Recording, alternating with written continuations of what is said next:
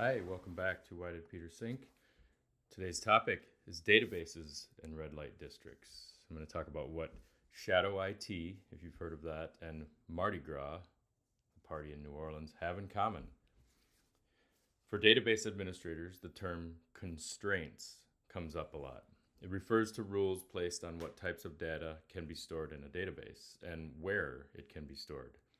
Relational databases are containers that organize information into tables, columns, and rows like a spreadsheet, but far more powerful, with linkages and relations between the tables. This logical organization of data led to billions in profits over the past 50 years. I spent a decade working for a company named Oracle, and this is one of the database heavyweight contenders. And so I've had a good amount of exposure to products built on both good and bad database design using Oracle databases.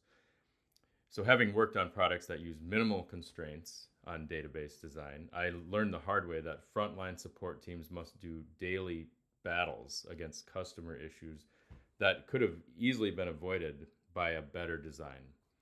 So a lack of proper constraints on the database, which would be like saying you have no limits or rules on what can go into the database, it leads to a mess. It's a bunch of noise, bad data that eventually turns into just a jumbled heap of garbage. And there's a saying, it's crap in, crap out. And it's used to describe this scenario. It means if you can put anything in the database, then you're just going to have a pile of crap. There's a problem there. So when you go to use data and extract reports, if there's no organization or not good rules on what can go in, you can be pretty sure it will be badly formatted and unfit for consumption. They're not going to be able to make business decisions on data that isn't well formed, well structured, and just designed poorly in how it's stored. So in addition to that, you will get errors springing up due to the disordered mess that has been allowed into the database. The result is spending a lot of time doing what we call database surgery. That's if you're familiar with SQL, structured query language, that's doing insert, update, delete statements. You're trying to fix something. You're trying to reorganize a big mess. And mistakes when you're doing this kind of surgery can kill a business application, much like a surgeon doing exploratory surgery or repair on a person. It involves danger, obviously. If you're cutting into something, it's not that different with a database than it is with a person, except for you don't actually kill someone. So fortunately, working with software does not involve living things, usually. If you kill a database or an application, no one dies unless it's medical. If it's software supporting medical or critical inventory systems as well, it's very possible that the death of a database could lead to someone in a hospital or something, or on a road. Who knows? Software runs the world in many ways now. So whether that's good or bad, that's a whole separate conversation. But you can see where this is going. There's an obvious parallel to database management and our lives, both individually and socially as groups. Database design is an attempt to bring order out of chaos. So bring order out of chaos is what most human life is about. That's what we do. Because so much of our lives is about ordering chaos. It is exactly why the opening book in Genesis is about bringing order to chaos. It's the first 3 lines of the Bible. And this may seem a stretch to you, but the urge to create even a spreadsheet is to bring order to chaos. And this urge, if you've ever worked in an office and you feel like we need a spreadsheet for this, it has a parallel to the greatest mystery of why our universe and world exist at all. The act of creating is to take material and thoughts and try to give them a shape that makes sense. It's the same with a painter at an easel with a blank canvas, or like a woodworker with a pile of wood and a saw and some screws. And but you start with physical resources or logical in database, and it's in a disordered state.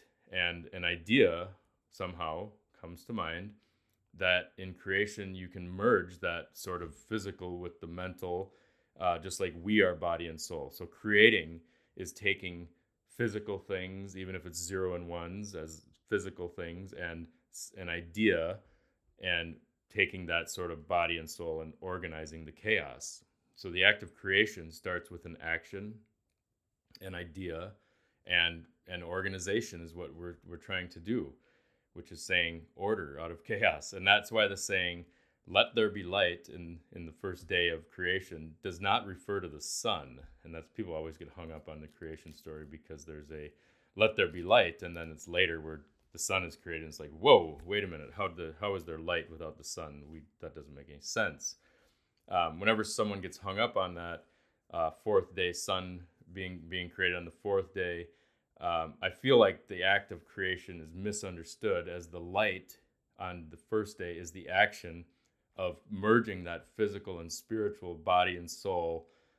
Light is the first step toward ordering the chaos. Light is the act of creation. So there's a saying in the software world that every product started out as a spreadsheet.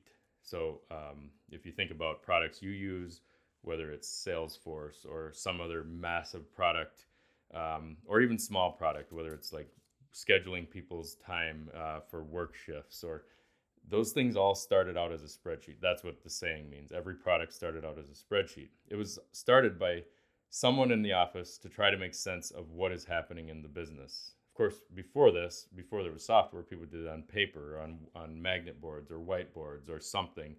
Now we just do it on a machine, of course. So you're trying to make sense of what's happening in the business or with your customers, or even with something as simple as coffee machine duties. There's spreadsheets for who's bringing the coffee, or who's buying the coffee next, or who's making coffee. There's all these spreadsheets for just trying to keep things running on a schedule or with some order.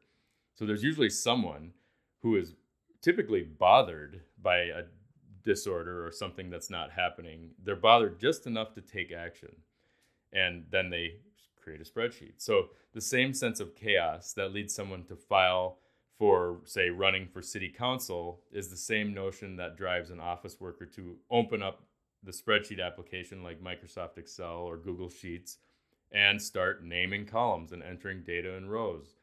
And it's the same thing when the artist first touches her brush to the canvas, or when the spreadsheet creator clicks his or her file new option on the menu of Google Sheets or Microsoft Excel. The act of creating is underway. We want order because chaos becomes unbearable. And you can do three things to deal with chaos. Three things. You can fight the chaos. You can flee the chaos. So there's your fight or flight. Or you can live in the chaos. You can just keep going as just this kind of mess. If you choose to live in it and just stay there, you can handle it in a few ways, and some of which will lead you to peace, and others that will make you insane. So you can fight, flight, or live in it, and how you live in it makes a difference.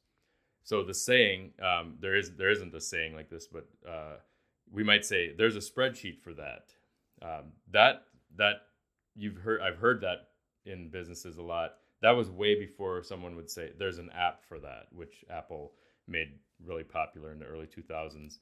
There's an app for that. But in the business, you'd often say, oh, there's a spreadsheet for that. Here, let me send you the link, or send you the SharePoint link, or the Slack link, or the Google Drive link, whatever.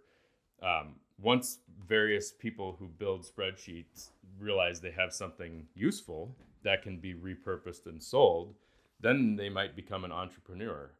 And they realize what they're tracking has relevance for a wider audience, and the spreadsheet then turns into a database and then something more serious, and they stick a user interface on the front end. You get some web developers.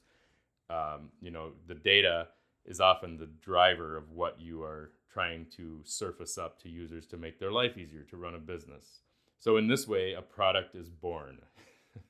The idea is conceived in the inventor's mind and willed into existence by tools and skills. But you need the idea first. There is a let there be light moment, followed by taking action and doing the work of creating. And the let there be light moment is the fun part. Everyone has an idea for an invention.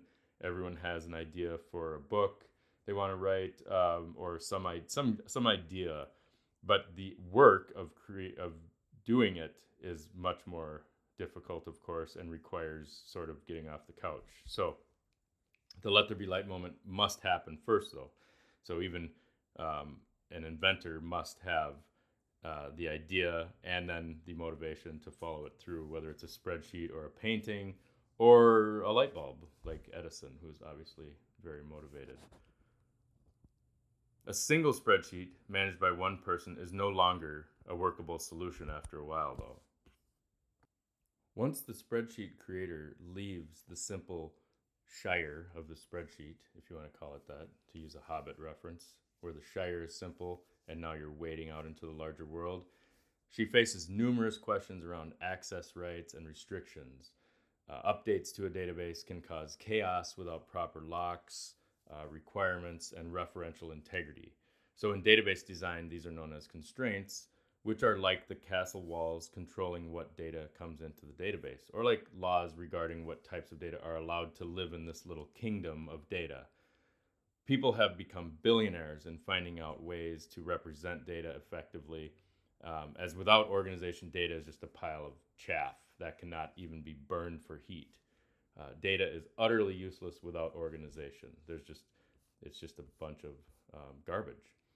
Now, too few constraints or too many constraints on your data both create problems. So if I get started on database talk, this could be a long episode, so I'll keep this part short.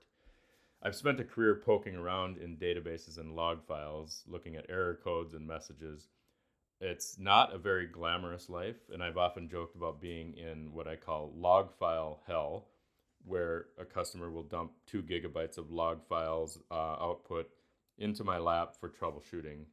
This blog / podcast could easily change from the topic of falling and recovery and reverted faith into one about troubleshooting databases and software error codes. Why did Peter Sink would just be about stack traces and bug fixing and system stabilization. The interesting thing, however, is even if the topic changed from restored faith to database troubleshooting, the main message would still be around order, disorder, and reordering, which is what the book of Genesis and the Gospels are really all about. To deny this yearning for order results in collapse rather quickly, because if there's no desire for order or no faith in the system, data systems can turn sour as quickly as milk. There's a kind of faith needed in a product for it to last. The data must provide a sense of order and meaning. It must be meaningful to the users. Otherwise, someone or something will replace the system, or employees will just leave. That happens. I've seen that with bad products where people just find a new job. They're like, this is so bad, and there's so many errors and so many problems, I can't even take it. So they just leave. That's one thing in the IT world you see a lot is if someone doesn't like your product or your data or how it's working, or even beyond personnel type of things, which often cause people to leave, it's just that they don't like the product. They'll just, if they have any means to get away from a bad product, people often do. So there's faith required even in this purely materialish world of software and data, because in the end, the users are human. But faith in a product to assist keeping order at a job or a corporation is different from the kind of faith needed to order your life, obviously. But staring into the void of this materialism can be done. It can't be done for too long. When times are good, you can do that. When everything's going well, you can do that. So you can just see this even in stories of the Bible where non-believers obviously have always been a part of society, and surely they roll their eyes at the religious nuts back in Jesus' time as much as they do today. But they are typically the fringe of society, not the center that holds all things together. So if you're talking about who is keeping the glue together, it's usually not the people in the fringe. The fringe is there for a reason, and we're going to talk about that now. Wise societies allow for this searching. It leaves small openings in life open to wanderers and non-believers. Even faithful nations have dedicated days for wandering and loosening the rules, because holidays like Halloween and Mardi Gras and Carnival and Purim offer release valves for rebellion and rowdiness. Towns and villages have annual festivals for drinking and staying up late because it grants a hall pass for the standard work and faith in something greater. So, cities, if everyone's been to a city where they have streets or districts where vice is allowed, or at least ignored, driving or walking on these streets can make for jaw-dropping tourism for the uninitiated. I recall driving down Hastings Avenue in Vancouver, British Columbia, in broad daylight, where someone was using a toilet on the street that was just sitting there, no plumbing, but it's in use. Prostitutes in ripped fishnet stockings were seeking clients. This is like 1 p.m. You could see people smoking crack openly in doorways, and every boarded up house, there was a body or two sleeping in front of, or apparently sleeping, perhaps dead. It was hard to tell, but you can see this in San Francisco. If you go downtown, I remember going there in the early 2000s, late 90s, and how interesting it was to go to San Francisco. And now San Francisco, sort of all over downtown, has become like this Hastings Avenue in Vancouver, where it's quite a sight. It's the closest thing to The Walking Dead I've ever seen. And San Francisco is a different story than some of these other cities I'm going to talk about. But all cities have a street like this. There's Prospect in Kansas City. In Zurich, Switzerland, there's the Langstrasse, or like I said, Hastings in Vancouver. Every city has a neighborhood like this. Just like every small town has a bar or a house where the fringe can gather. People drive down these streets in the bigger cities for a kind of poverty tour. I've heard it called poverty porn, to see how the other half lives. So if you come from your nice suburban neighborhood and you go down to visit Langstrasse in Zurich or something, you'll see, oh, here's a place. It's a cautionary tale for parents to tell their children. Do you see what happens, kid? When you do drugs, it's kind of one of those deals. It's a tour. Small towns actually make for interesting interactions because a full variety of vices and worldviews and systems of belief are shoved very close to one another, and they must interact. Whereas in larger cities, you can live in one area without ever touching or interacting with those different from you. And people often mock small towns for being like provincial, that they have no exposure to things. Having lived in both cities and small towns, I would say in a small town, you actually have less option of isolation from the people who are completely different from you because they probably live next door. The town drunk and the mayor will be in the same diner or the same grocery store or the same church, the same bar for a beer. But what I'm driving at is it's not a city or a country thing. It's not a race or a class or a nation, a national thing. This is a human thing, what I'm talking about, what I'm headed toward here. The fringe, the quote fringe element, in both small towns and cities are granted an outlet to avoid an eruption. Think of Mount St. Helens, where the whole top was blown off the mountain when it exploded, versus other volcanoes where it just kind of burbles out the top and runs down the side. The fringe element is allowed to avoid this eruption where the entire top of the mountain explodes. And it's because the complete suppression results in this like massive blast. So it's the same reason that sandboxes are placed outside for children rather than in the kitchen. You send the kids out to the sandbox, they make a mess, then they come back to the kitchen where there's order. Individuals and societies and families allow exploration to play out because it's going to play out whether you allow it or not. Even the most repressed, legalistic societies have rebellion and secret underworlds. You have this in the Soviet Union with its black markets that started. In fact, people who like The Handmaid's Tale, you can see the overly legalistic Christian regime has these underworld parties where all of the sins are fringy and allowed. So I have much more to say about that show. But anyway, but this is not due to the repression or the rules as some would have us believe. This exploration and rebellion happens. It happens, and it will always happen. And if you ask why does it happen, why do people want to, in ordered places, seek out disorder. It's because we are fallen creatures. That's why. We need a sandbox to play in. We need a development area, a place to thrash about, a place to go seek out the dragon, to fight it or just see it. So just as cities cordon off a street for this exploration, database administrators create non-production environments, sometimes even called sandboxes, where any wild child programmer can go play, break things, try on data. They can run through the rows and flip tables. The key thing for keeping organization is that you do not experiment with what you already know works and is running the business. It's the reason a child's sandbox is not put in the kitchen. The kitchen is where the business of the house is done. The main database that runs the business is not where you put your sandbox.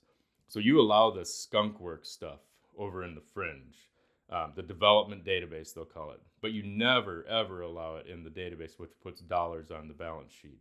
The database that backs the front end of the website of Walmart or Amazon or those, you don't sandbox in those. You don't play around there. That's not Skunkworks area.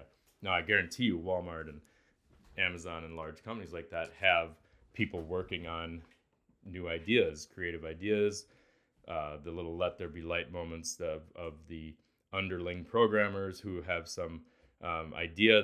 Here's your database. You go mess around over here, and if you can prove in 5 years this is a good idea, we'll implement it.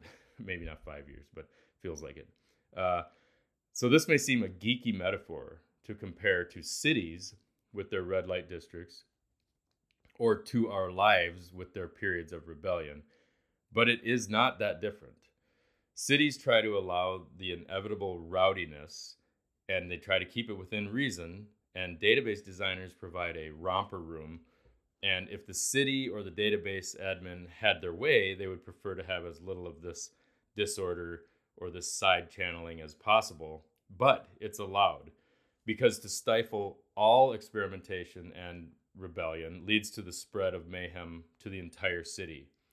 In businesses, the rebel programmer forces, they will just start their own shadow IT if they're not allowed to do things. Users and party seekers, in both of them, will just stop asking for permission altogether. So if you're a citizen and you want to have fun, you're going to find the party. So if the police lock down every single thing that ever happens, then it will blow up in different ways. So God also allows us some rope. He lets us wander and explore. Otherwise, we may never learn what the rules are for in the first place. So the forgiveness of sins is not a get out of jail free card so much as it's an understanding and a loving Father who knows of our need to seek out this dragon. God is not the rigid Pharisee who is like a city administrator that cracks down on every last jaywalker in the street. He's not like the database administrator that allows no access and no data for anyone and kills all creativity. He is the loving Father that prefers we stayed, but knows we'll stray. And when we return from our dragon quest, beaten and broken, he will not even say, I told you so. That this is the Father of the new covenant. That's what Jesus is talking about. The words of Jesus speak of this type of loving Father, and this is our Father, meaning yours and mine and everyone else's. For some reason unknown to us, God allows sin. This is perhaps the most confusing thing of all about the Creator. This drives many people away from belief because we know sin is the cause of suffering, so how can it be allowed? Yet we can see the same pattern in our world happening all the time, which seems to confirm that we are indeed made in the image and likeness of God. When we try to bring order, we also allow the fringe, the sandbox. And just as the city allows a small red light district in order to preserve a wider peace and order, the IT department does the same. It grants a corner for a little bit of chaos so the business can operate and maybe benefit from creative ideas that come out of the fringe. In all cases, good things can come out of this allowance for a kind of rebellion. The rebirth of a city, a business, or a person can happen out of this model. Beautiful things can come from those drifters and dreamers as long as they don't get stuck there forever and stuck in despair. The key is to grow, to learn, to come back.